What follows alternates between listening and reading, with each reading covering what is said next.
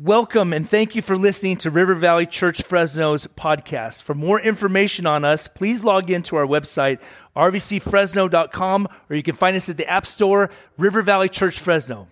All right. Hey, welcome and thank you for joining us at our RVC online service today. We are in our series looking at the story of Jonah, and today we're looking at Jonah and really perhaps the greatest revival that we've seen in history. You know, the great miracle of the book of Jonah isn't the fact that Jonah lived another day after being swallowed up by a fish in chapter 2, but it's the fact that we see this great revival in the city of Nineveh. As we've been looking through this series, we've looked at Jonah running away from God's presence and from God's call in his life. We looked in chapter 2 of Jonah praying to the Lord, and today we'll look at Jonah preaching. We discover the amazing grace that God has not only for Jonah the prophet, but also the people of Nineveh, that God desperately wants to send Jonah to proclaim his message to them. He ran from God's call, ran from God's presence.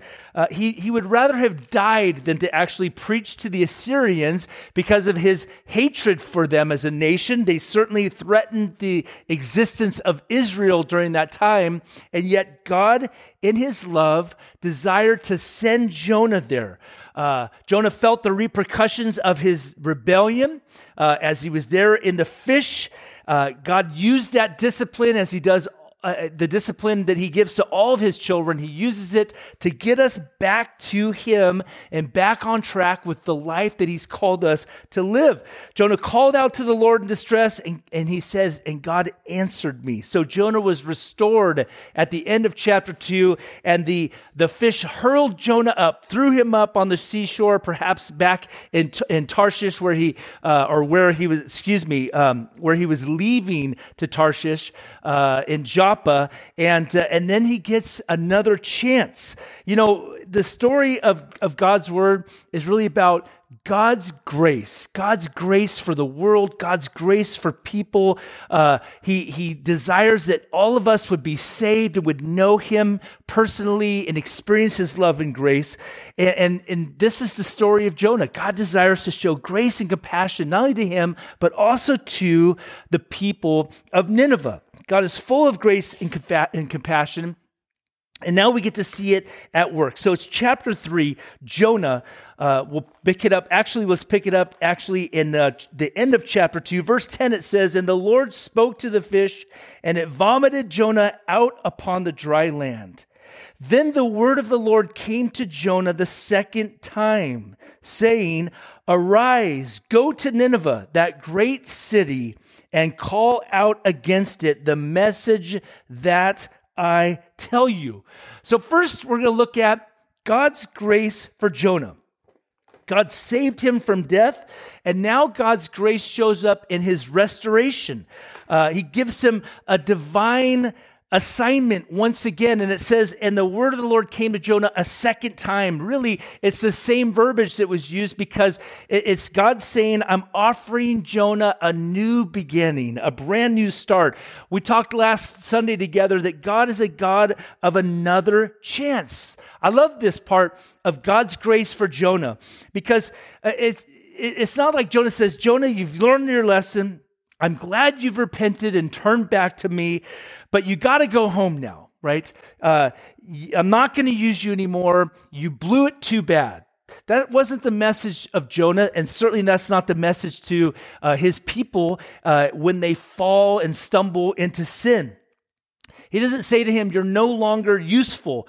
Those words are not God's words. Those are words that the enemy of our soul would use, that you've gone too far now. God would never use you. He's done with you. You're not salvageable. And that's such a lie from the enemy. When a believer blows it, when their life moves in a direction of, I just want to do it my way, God. I'm gonna run away from you. I'm gonna choose to live my own way. They wander from God's best for their life. God's desire is to always restore. You know, we have this this language in the church world, right? We say that, oh, they were a fallen minister, or maybe we use another, the same kind of concept, but oh, they used to be really into the Lord and they were serving the Lord in church, but then they've wandered off, right? You heard what happened to them. Here's the reality, man. God's desire is to show grace to the Jonahs of our world, to the Jonahs that are watching right now, and by God's grace, He's able to pick them back up and to help them get restored and to bring them to a place where they're being used again by the Lord. His grace restores. It might not be the same assignment. It might not be in the same way, but God desires to restore and get people back into a useful place in His kingdom. What does God want from Jonah? What does God want from us? He wants repentant hearts. He wants humbled hearts. I think about, the story of Jonah and him being restored by God's grace back into service. I think about Peter. Peter had denied the Lord 3 times. And we know that from the gospel narratives, when you piece it all together, that Jesus had a private moment with Peter of restoration. But there was that public restoration that Jesus gave to Peter.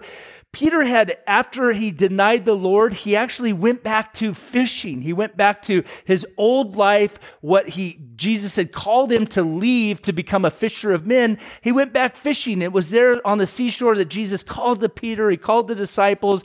And 3 times it says, Peter, do you love me? He said, feed my sheep. It was that moment where he was publicly restored and called back to ministry. And we know from the story of the book of Acts that it was Peter who was used, the one who denied the Lord 3 times. He was used to proclaim the gospel message on the day of Pentecost, where 3,000 people heard the gospel and they were saved on that day and baptized on that day, and the church began to flourish.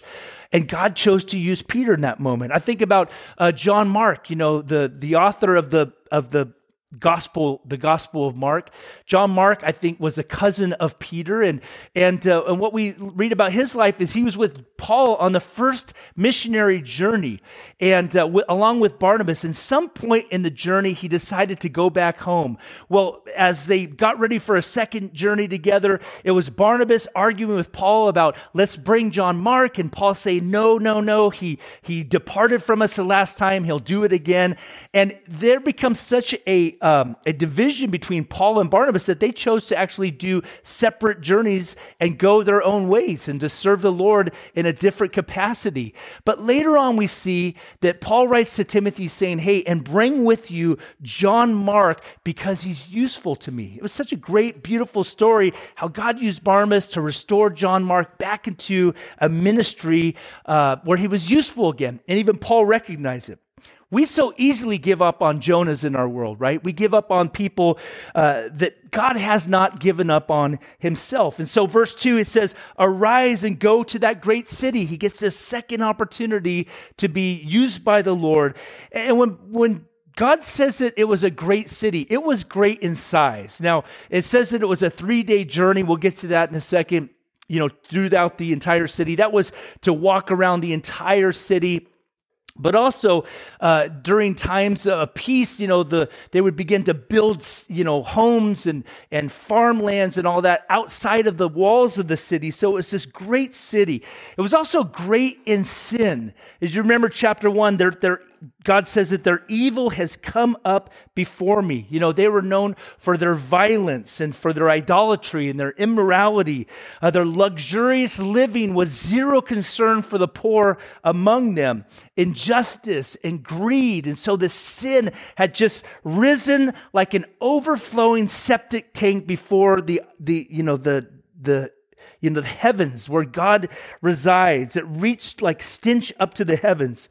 But it was also great in importance to God, and God wanted to show great compassion to the city. In verse 3, Jonah hears from the Lord, and he says, I want you to proclaim the message that I tell you. So Jonah arose, it says, and went to Nineveh according to the word of the Lord. This was the message. It was God's message that Jonah was supposed to proclaim. It wasn't something that was, going to be warm and fuzzy and make people feel good. In fact, it was a message of judgment that Jonah parked on and shared. That was the primary message that God gave to Jonah. It's not always a pleasant message when you hear that you have sinned against a holy God. It's interesting. The story of Jonah, it challenges us as individuals and believers about, who gets God's grace. And as he shared last week, Jonah talked about in chapter 2, he said, salvation belongs to God. That means that God can save anyone and everyone that he wants to save. There's nobody that's too far, and even choosing to save people that perhaps are even our enemies. But Jonah has this message to proclaim, and God has commissioned us with the same message, the message of the gospel. We've been commissioned by Jesus in the Great Commission in the end of Matthew's Gospel, chapter 28, to go into all the world and proclaim the good news, right? To make disciples of all nations. The church is in an interesting spot right now. As we see that the gospel message is certainly one that is not received well because of the truth of the fact that we call people, where people are at, that we've all sinned. And this world is not in a place where they like to hear that there is such thing as sin, or certainly they would like to define what sin is in the 21st century. As the church is in a post-Christian America, a lot of people feel challenged. Do we adjust the message to make it more palatable or more acceptable or more relevant? Here's the facts. What Jonah proclaims to the Ninevites is also part of the good news. It's the bad news, is that we've all sinned. What Jonah tells them is part of the message that we tell people. You and God are not in a right spot right now. Your life is not in a healthy spot with God. For the wages of sin, the Bible says, is death. And yet there's a second part of that message. But the gift of God is eternal life through Jesus Christ, our Lord. See, that's the message. We've all broken God's commands. We've all sinned against him. And yet that message has to be proclaimed. So it tells us in verse 3 that Jonah, he listened. So Jonah arose and he went to Nineveh according to the word of the Lord. Now Nineveh was an exceedingly great city, 3 days' journey in breadth. Jonah began to go into the city, going a day's journey, and he called out, "Yet 40 days and Nineveh shall be overthrown." I think that Jonah had like a monotone preaching voice because he wasn't excited, we find in chapter 4, that they may receive mercy. 40 days and Nineveh shall be overthrown. And the people of Nineveh, notice this, they believed God. They called for a fast. They put on sackcloth, which would be signs of mourning over their sin. From the greatest of them to the least of them, the word reached the king of Nineveh, and he arose from his throne. He removed his robe. He covered himself with sackcloth and sat in ashes. And he issued a proclamation and published through Nineveh, by the decree of the king and his nobles, let neither man nor beast, herd nor flock taste anything. Let them not feed or drink water. Let man and beast be covered with sackcloth, and let them call out mightily to God. Let everyone turn from his evil way and from the violence that is in his hands. Who knows? God may turn and relent and turn from his fierce anger so that we may not perish. Notice verse 10. And when God saw what they did, how they turned from their evil way, God relented of the disaster that he had said he would do to them, and he did not do it.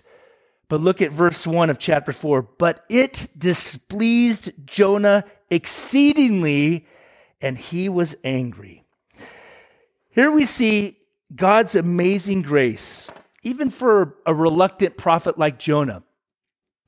God's grace for Jonah to get him out of that, place of distress where he was sure to die in the belly of the fish.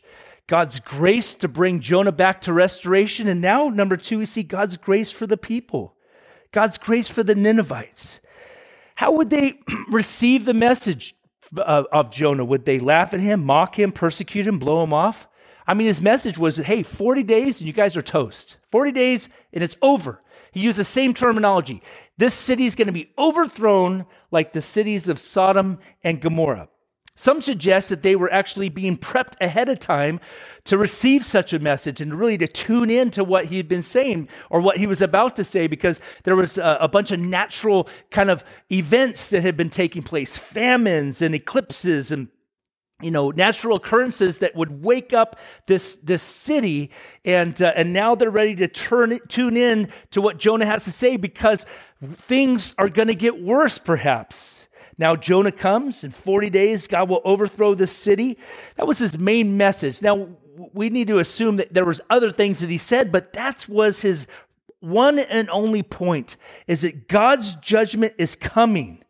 And amazing, as the people heard that message, it says that they believed God and they responded and they began to mourn over their sin. They began to, do these outward showings of something that was happening in their heart as they took off their clothing, their fancy clothes, and they put on sackcloth and they sat in ashes, because they were choosing to actually humble themselves before God, to repent over their sin because they believed God. It's interesting reading this. You'd think that the Ninevites, they would have either mocked Jonah, that they would actually seek to kill him for this message that he was proclaiming, scaring the people, saying in 40 days, a month and a little change, and it's all going to be over here. And yet what they did was they actually responded. It's interesting. The message, of the gospel, I think sometimes that we fail to realize that, man, people want to hear it. There's going to be people that are going to actually respond to the gospel message simply because it's God's truth and God's already working. God's already working on their behalf. I'm going to pause right here. We got a little thing I had to take away from one of my irritations. This has never happened. It's actually happened in church, but not like this. But we're going to keep going on right now. This is just, hey, you know what? This is church at home. I bet you have some of these same kind of distractions going on. Where was I at? Here we go. People believed God. It reached even the palace. The king stooped down along with the people. And that's where I wanted to mention is that, man, people do respond. There's someone right now that you're thinking about, like, gosh, I wish they would turn their life over to Jesus. I wish they would actually believe in him and have their lives being transformed. You know that they go about life with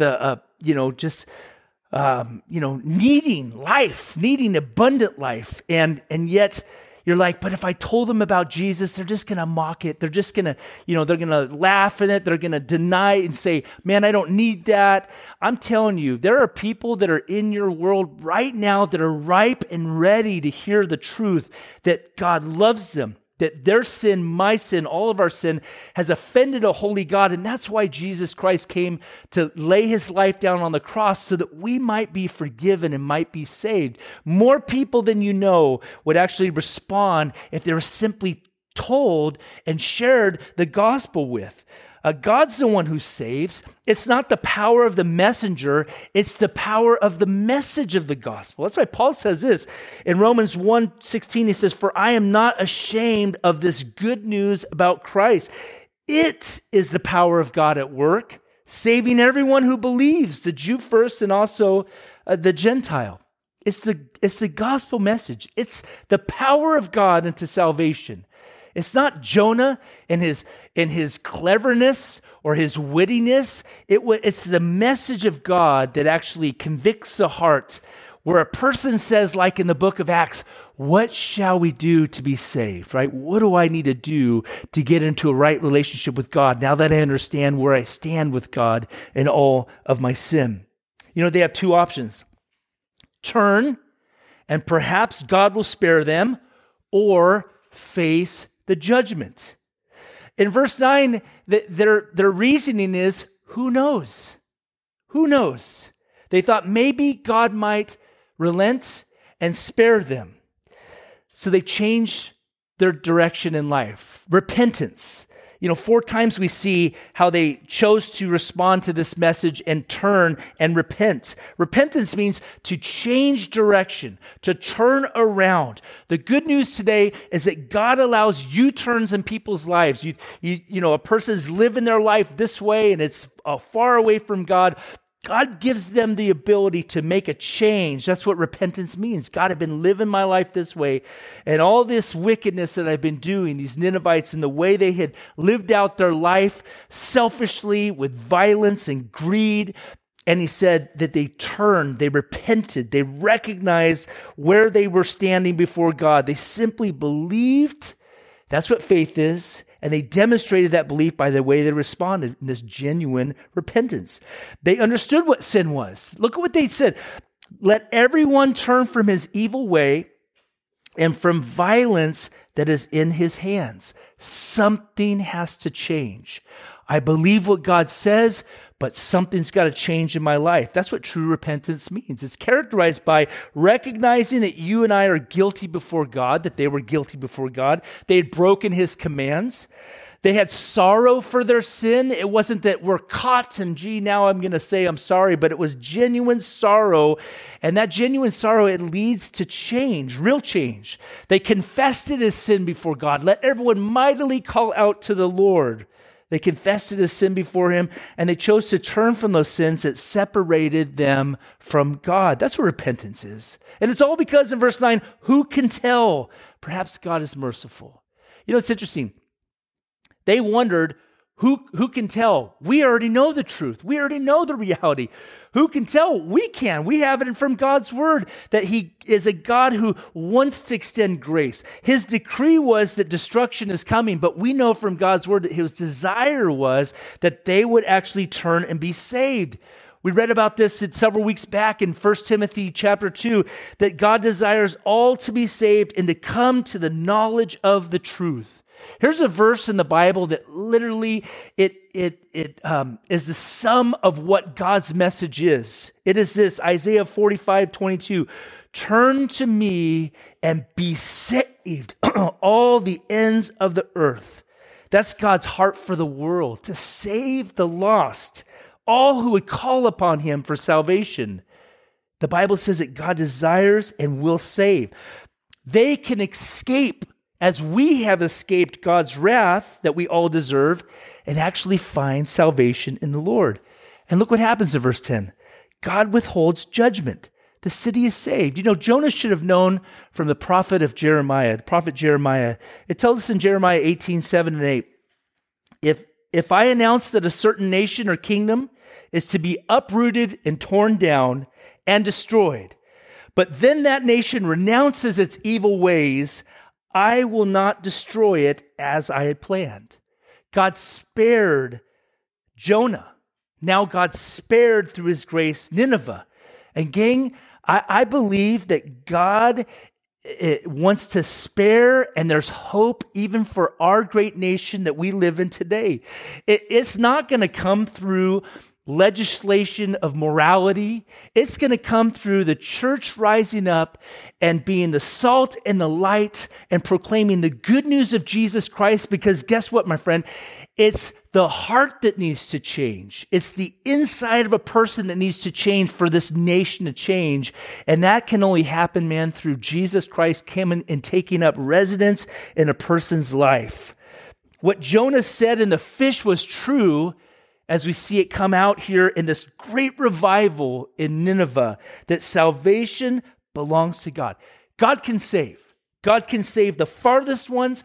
God can save the hardest ones. And this revival breaks out. Tens of thousands of people are spared, and they turn to the living God. Now, I want you to note that this was this postponed judgment. About 100 to 150 years later, God's judgment did come on Nineveh, because the grandchildren and perhaps the great-grandchildren of these people this day that put on sackcloth and ashes, and they believed God and cried out mightily to God and began to change their living and their ways, their grandchildren and great-grandchildren decided to live their life on their own in ways that still dishonored God. It tells us that you can't live off your grandparents' faith. You can't sit here and say, Well, you know what? I know I'm okay with God because, gee, my grandmother, she used to play the organ in the church, or I don't even know if they don't have organs anymore. My grandfather, he was on the board of this church, or, my great-grandfather, gee, he prayed all the time, and gee, I know that I'm okay with God because I'm in this family. Listen, God only has children. God doesn't have grandchildren. You've got to make a decision to actually serve the Lord yourself. God's amazing grace for Jonah to bring him out of that pit and bring him out of his despair, and God's grace to restore him back into a life of ministry. We see God's grace for the Ninevites. God restored Jonah because God wanted to use him to restore and bring reconciliation to other people. You and I have been reconciled to God, right?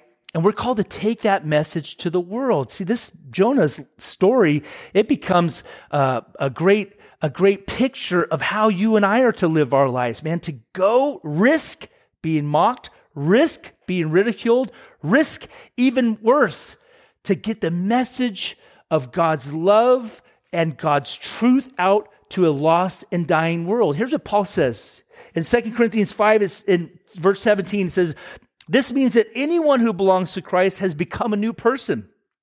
The old life is gone. A new life has begun.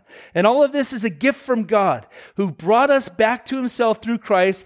And God has given us this task of reconciling people to him. For God was in Christ reconciling the world to himself, no longer counting people's sins against them. And he gave us this wonderful message of reconciliation. So we are Christ's ambassadors." That's what Jonah was that day, an ambassador from God sent to a foreign land to proclaim God's message. And God is making his appeal through us. That's what Paul says. We speak for Christ when we plead, "Come back to God." For God made Christ, who never sinned, to be the offering for our sins so that we could be made right with God through Christ. That's a message of us as ambassadors in this world.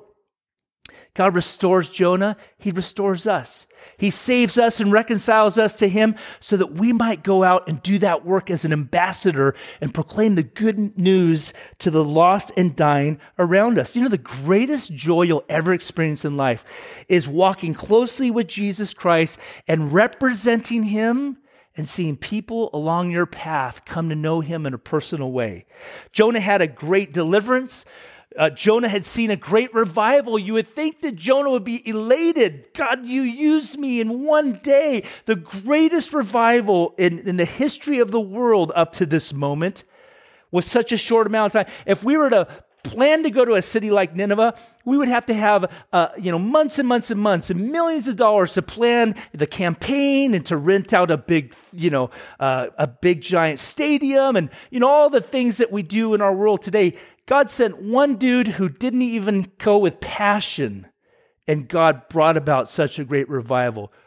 You would think, wow, look at this. God used me to do this. So what do we see? Jonah with great joy? No, we see Jonah with great depression. Jonah seemed to enjoy preaching and proclaiming God's wrath. Here we see Jonah receiving grace, but guess what? He still has some tweaking to his soul, and I think that we all do in some respect.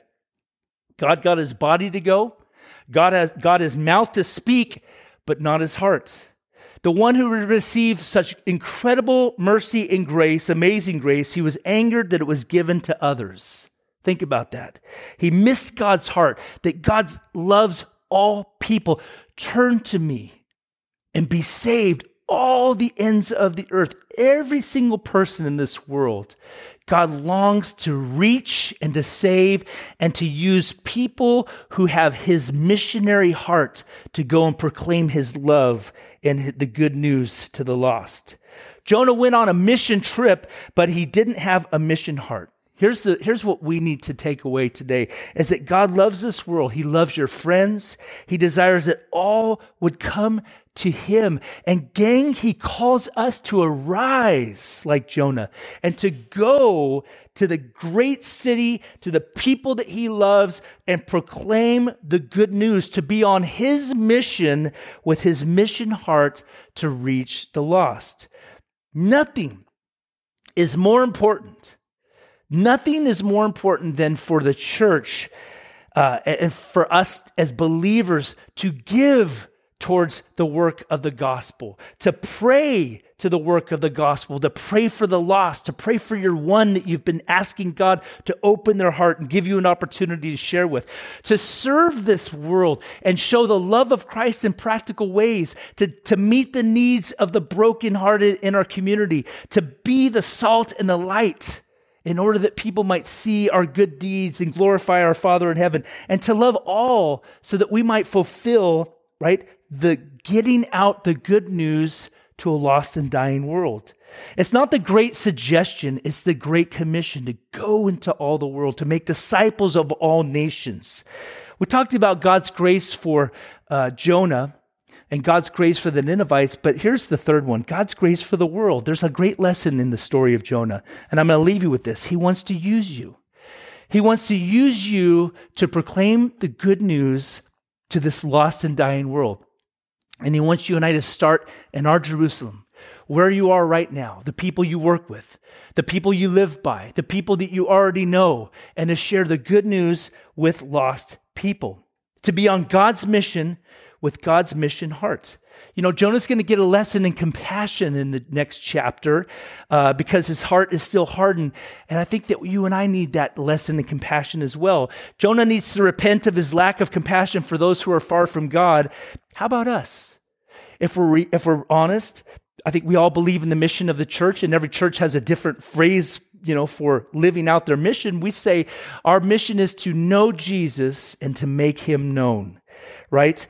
But we have to have a heart for the lost to make him known. It's been said, reapers of souls must first be weepers of souls. You know what I mean? To cry out, to really feel a compassion for those who are lost and dying. I think that we need to pray. Like in Matthew chapter 9, you know, the disciples saw a group of people as a nuisance. Jesus, we need to tell them to go away because we don't have any food for them. And they're starting to overwhelm us a little bit. And Jesus says, you looked at the crowd like they were sheep scattered without a shepherd. And he had compassion on them. And he told the disciples to pray that the Lord would send workers into the harvest field. We need to pray, God, give us hearts for the lost, the kind of heart that you have for the lost. We need to repent of our lack of compassion. I think that we need to repent, honestly, of our lukewarm living, our desire for comfort, which these are not bad things, but we're not passionate about the serious business and joyful business of seeing the lost come to Jesus and find grace and restoration. We say, Lord, we need your heart. We want to be used to take your grace, the message of your grace, to the world around us. You know, we've been talking about getting back to normal, you know, and our prayers that we would get back to normal. But man, I hope we don't get back to church as normal. We check off the box, or devotional life. Oh, I did my devos, check off the box.